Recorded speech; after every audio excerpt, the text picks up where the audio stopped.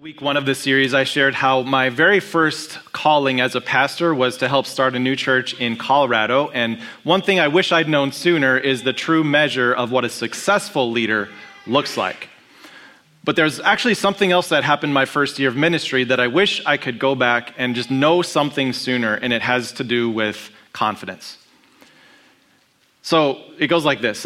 Back when I was first preaching, which I'm glad there was no internet back then to record what it was like.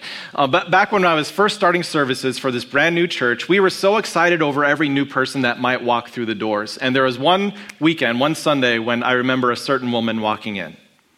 She must have been in her maybe early to mid-70s. She had a leather-bound Bible case that she carried with her into church, looking very formal, very nice.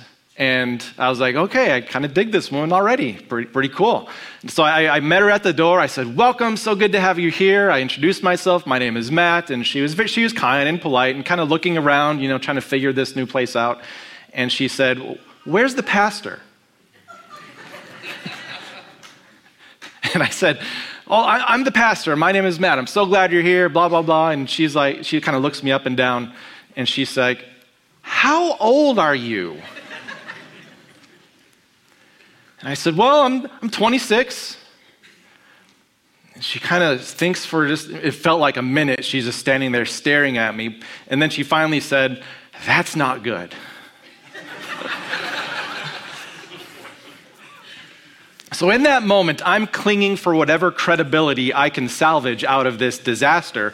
And so I'm saying, well, I went to college for 4 years and I studied biblical languages and I went to seminary for another 4 years and I got this other pastor in the area that's helping me out. And I'm grasping for credibility. And I said this, and I think I might have told you this a while ago. I told her, I'm actually 26 and a half. And I'm like, mic drop, what you gonna do with that? Needless to say, I was struggling with confidence. And maybe you've had moments like that too, where you thought things were going pretty well. You thought the conversation went okay.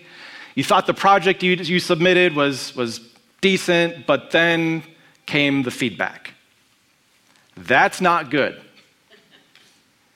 And by that, they meant you. You don't have what it takes. You should probably rethink what you're doing.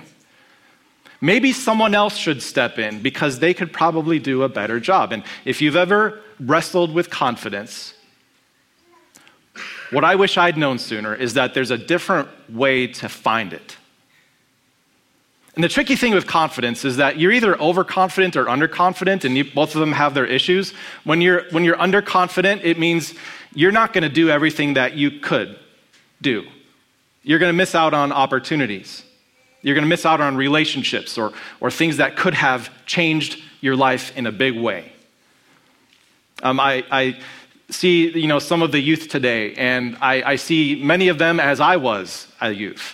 Underconfident, not realizing that they could do so much more if they just tried.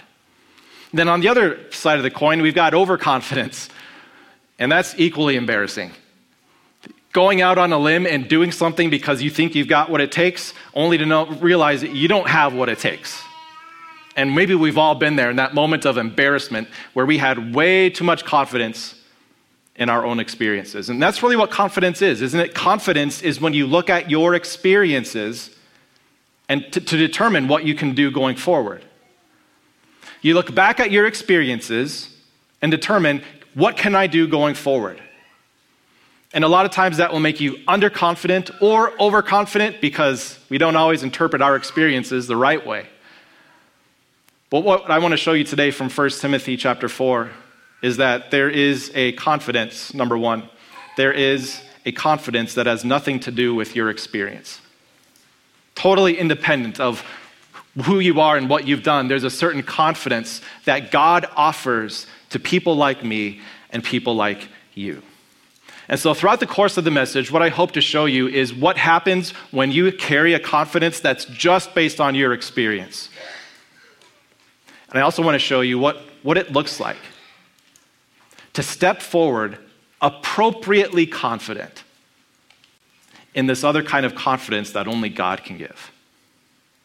And so to kind of flesh this out and search this through, once again, what we're doing in this series is working through the book of 1 Timothy in the New Testament, where the Apostle Paul, as an elderly man, is speaking into the life of Timothy, a younger church leader. And the way we've been phrasing it in this series is he's basically telling Timothy, here are things that if you don't learn them now, you'll wish you had known them sooner. So today is sooner. And whether you are younger or older, we're going to see a confidence that God wants you to have. So we're going to jump right into 1 Timothy chapter 4. Paul said, command and teach these things, Timothy. And if you look back in chapter 4, these things basically means set aside all the myths and legends and godless old wives' tales that are swirling around. Stop focusing on things that don't mean anything and start teaching people the truth of God. These things means the truth of God. And then Paul emphasizes command and teach. And the way that this is written, as Paul had it written, the emphasis isn't just on, have a sermon series and then you're done. But the emphasis, continue to command, continue to teach. Say it with authority when you lead people to the truths of God. So Timothy, command these things, teach them, be a leader. And perhaps as Paul is having this letter written, he envisions what Timothy might respond with. And it's pretty clear that Paul dictated this. So someone else was writing it. And perhaps as Paul said these words out loud for his scribe to write down, he says to himself, oh, I know what Timothy's going to say. Timothy's going to say, why would they listen to me? I'm just a kid. It's a bunch of ladies with Bibles wrapped in leather that will be questioning my right to tell them what to do. How does this work? And so Paul backs up for a moment, and he gives this clear wisdom that I wish I had known sooner. Do you ever wish you could go back to a person and say, hey, say that thing again that you said because now I've got a good comeback? I've been dreaming about this for 17 years now. If I could go back, I'd tell that lady with the Bible, why don't you open up to 1 Timothy chapter 4, verse 12 and see what it says. Don't let anyone look down on you because you are young. Man. That's okay. Ben's still trying to fix me after all that. Timothy, don't let anyone look down on you because you're young. Now, here's what we all know. You can't control how other people perceive you. You can't. But you can make it so that what they perceive of you doesn't control you.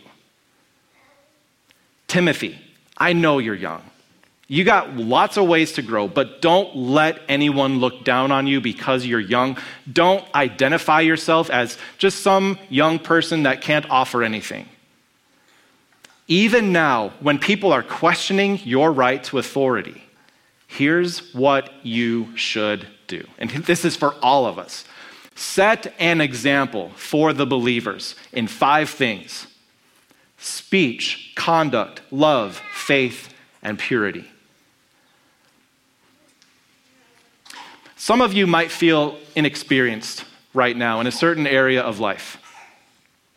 You feel like you're young in a certain area. And if you're meeting with your growth group this week, you can talk about that. An area of life where you feel underqualified, inexperienced, you don't know how to navigate a conversation, or literally you are the youngest sibling, you're always overshadowed, or you are the rookie at work and everyone's expecting you to make the coffee. There are areas and times in your life where you are the young one. But don't let that fool you that there's nothing you can do. Paul said to Timothy, set an example. You don't need their respect to be an example of speech and conduct and love and faith and purity. You don't need a title to do those things. You don't need to be the CEO to do those things. You could be a person who's just volunteering. You show up, and they don't know why you show up because you never get a paycheck. But you could be an example in those things.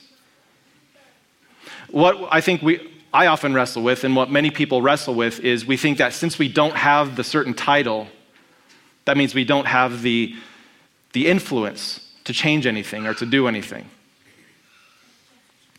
So what Paul told Timothy is forget your title. Yeah, you're a pastor and you've been called to this church, but you don't need that. Just be an example.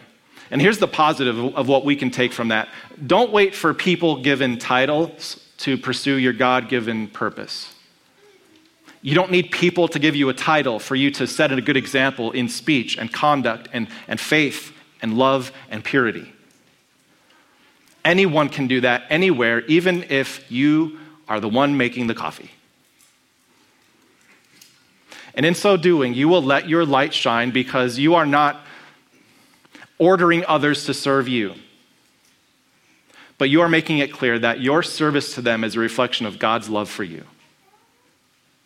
And the other side of this is equally true. If you do have that title, you are the boss, you are the one in charge. What do you do with that? Paul would say, set an example in speech, in conduct, in love, in faith, and in purity. Don't look to your people-given title to determine your God-appointed purpose. But there's going to be times in your life where you're not sure what that purpose might be. I think of, my high school days. I'm like, there's a lot of pressure to figure out what you want to be when you grow up. And many of us are still waiting to grow up.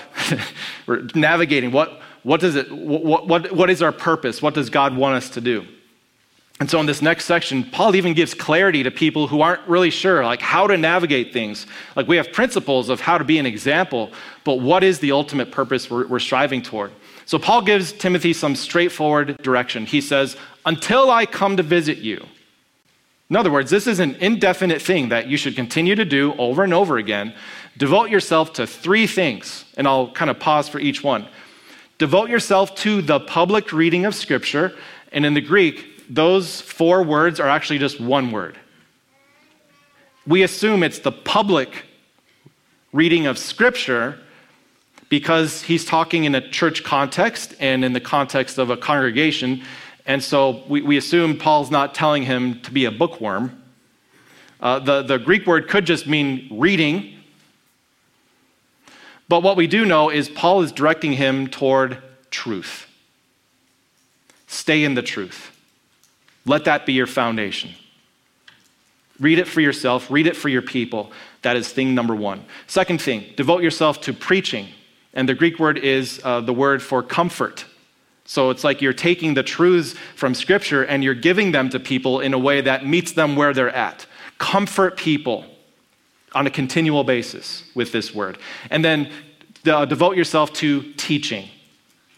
And more than just sitting down in a classroom and teaching them, but walking alongside them in life and seeing how godly truths intersect with the fabric of their life. Weave those 2 things together for them. And that's what you are to do. And so that applies great if you're a pastor leading a church in Ephesus in the first century. And it's a great principle also for pastors today, but most of you aren't. I am. This is a great section for me. But the next verse is something we can all apply across the board. Paul goes on to say this. He says, now, Timothy, do not neglect your gift. And I just want to pause there. Because if Paul has to tell him not to neglect his gift, what is Timothy apparently doing? Seems he would be neglecting his gift. Now, what is the gift? Let's read on. Don't neglect your gift, which was given you through prophecy when the body of elders laid their hands on you. So I'll tell you what happened in Ephesus in the first century, then I'll apply it to you. What happened for Timothy was he was commissioned or ordained to be this church leader in Ephesus. And when that happened, the elders of the church gathered around this young man. They placed their hands on him, and it seems that God did what he often did for believers in the first century during the time of the apostles. He did something really special and immediately powerful. Someone spoke words over him that had divine truth that imparted to Timothy some gift, and we're not sure what it was. But God gave Timothy a gift through the laying on of hands. Now, I've never been a pastor in Ephesus, and I've never had a group of elders place their hands on me and speak prophetically over me, because it seems that was a unique gift given to those apostles. But you and I, we do have gifts from God. They might be subtle, they might be really obvious, but you've been uniquely created with your gifts to play a part in something much bigger than you and your life. And the best advice I can give someone who's really struggling to find their purpose, and if someone is praying over and over, God, just please tell me what to do. What's my purpose in life? What should I be? What should I do? The best advice I can give is to do an inventory of how God has gifted you. What are you good at? What do you love doing? And pursue that. Practice it. Don't neglect your gift. Practice it. Search it out. Put it into practice. Volunteer somewhere. You don't have to commit to anything, but the idea is just think about the gifts God has given you. And the greatest gift he's given you is this gift of faith, which connects you to the cross of Jesus and the empty tomb of Jesus. The power of Jesus' resurrection is in you by faith, and that is an incredible gift that God has given to you. And in addition to that, he gives you personal gifts, skills, personalities, things that can serve others. So if you're wondering, well, what should I do and what is my purpose? The best thing I can tell you is this. Number 3, discern your purpose by developing your gift. And this had a unique application for our middle school students on Wednesday nights. Quite often, I think they're convinced that their gift is Fortnite. So I'm not sure how that translates into kingdom work for God, but I'm sure they're going to figure it out. Don't overlook the obvious things. What do you love doing? What are you good at?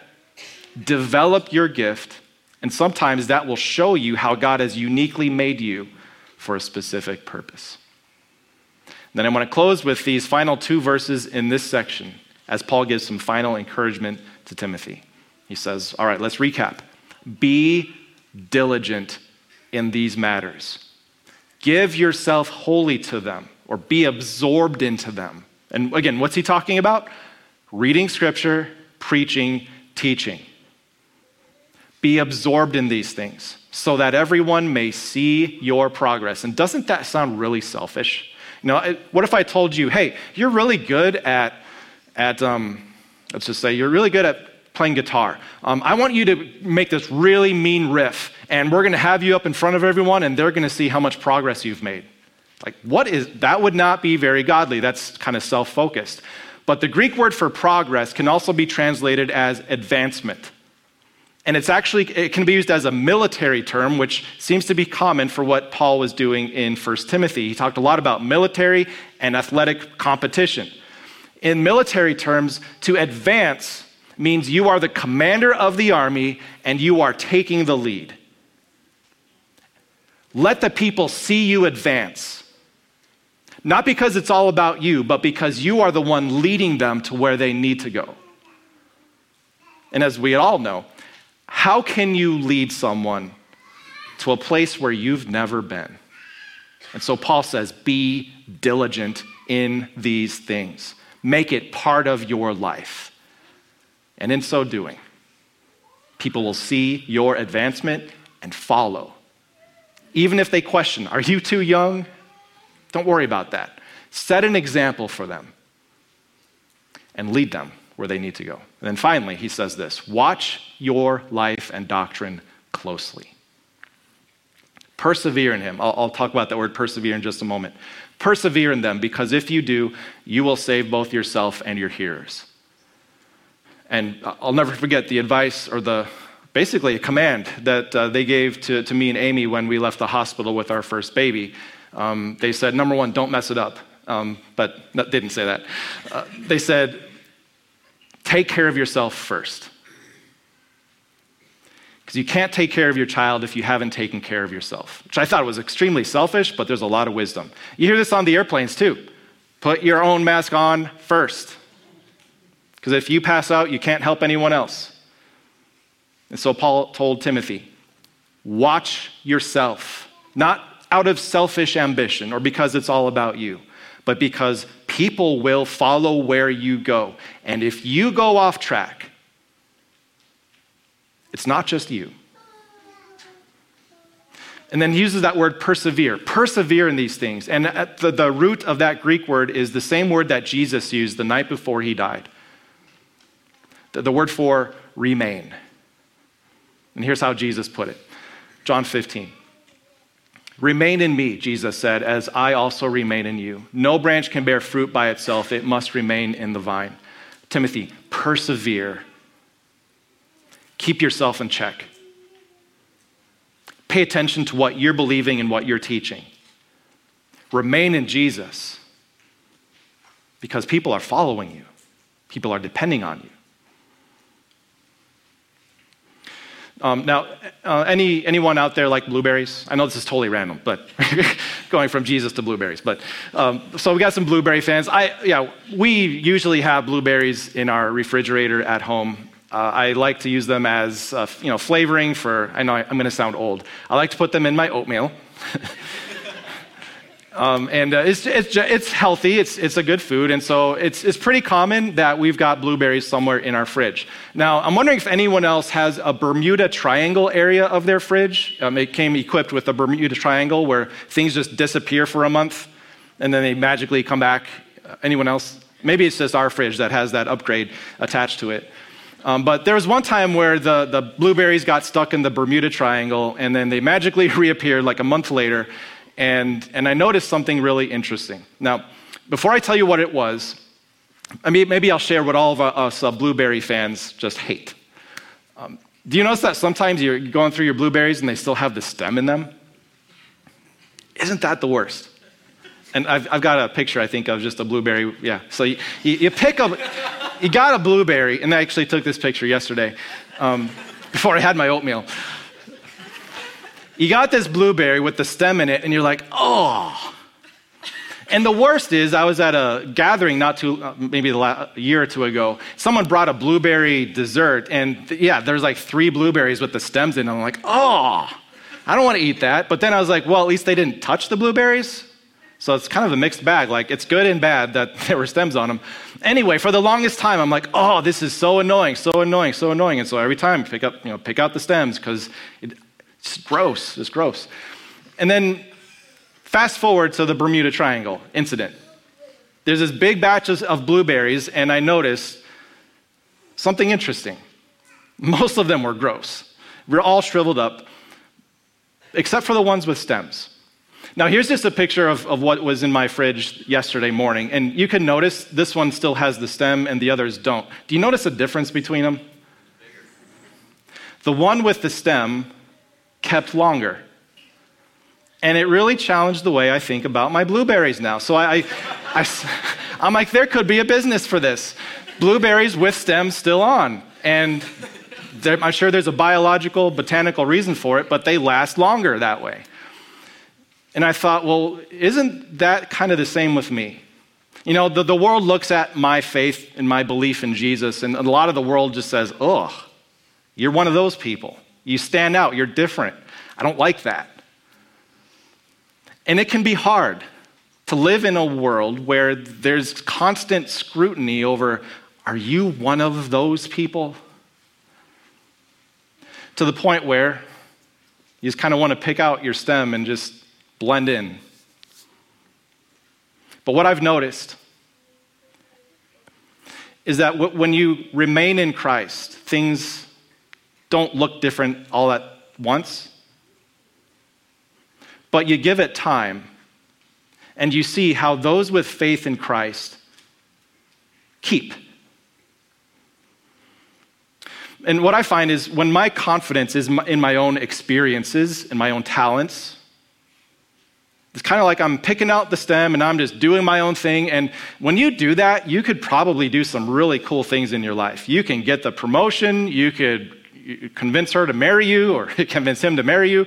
You could do great things if you're driven by your self-confidence. But in the long term, you won't keep. So Jesus told his disciples, remain in me as I remain in you. The world will not love you. They will not like you. But in the end, you'll be glad you did. Remain in me as I also remain in you. And so number 4 is going to sound a little silly. Keep your stem. Keep it. And for those of us who have already ripped it out, and we've been finding an underconfidence and an overconfidence in our own abilities, what I want you to know is that God is still with you. Here's the incredible thing. I think of a blueberry, once you pick it, it's done. You can't put that thing back on. But with Jesus, he takes away the old and he gives something new. And that is a daily thing he offers to you. What I wish I'd known sooner is that confidence isn't limited to my experience. When my confidence is connected by faith to God, there is a power of life and hope that supersedes anything any person could come up with. So, keep your stem.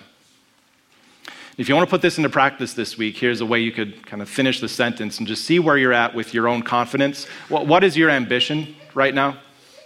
What's something that you're ambitious to do? Maybe your confidence is driving you to do something. Maybe your underconfidence is holding you back from something. But what I found is that when you are driven by your confidence, your ambition is often to be discovered. I want to be discovered at my workplace. I want to be discovered as a great person at home. I want to be discovered by YouTube fans or the Fortnite top 10 list. I don't know if there is such a thing. But often when our ambition is in our own confidence, the ambition is to be discovered. So what about this? What if my ambition is to be developed? So developed by God that people might look at what God is doing and they want to discover the God behind it. When you keep in your stem, you are going to stand out. Maybe right away, not in the good way.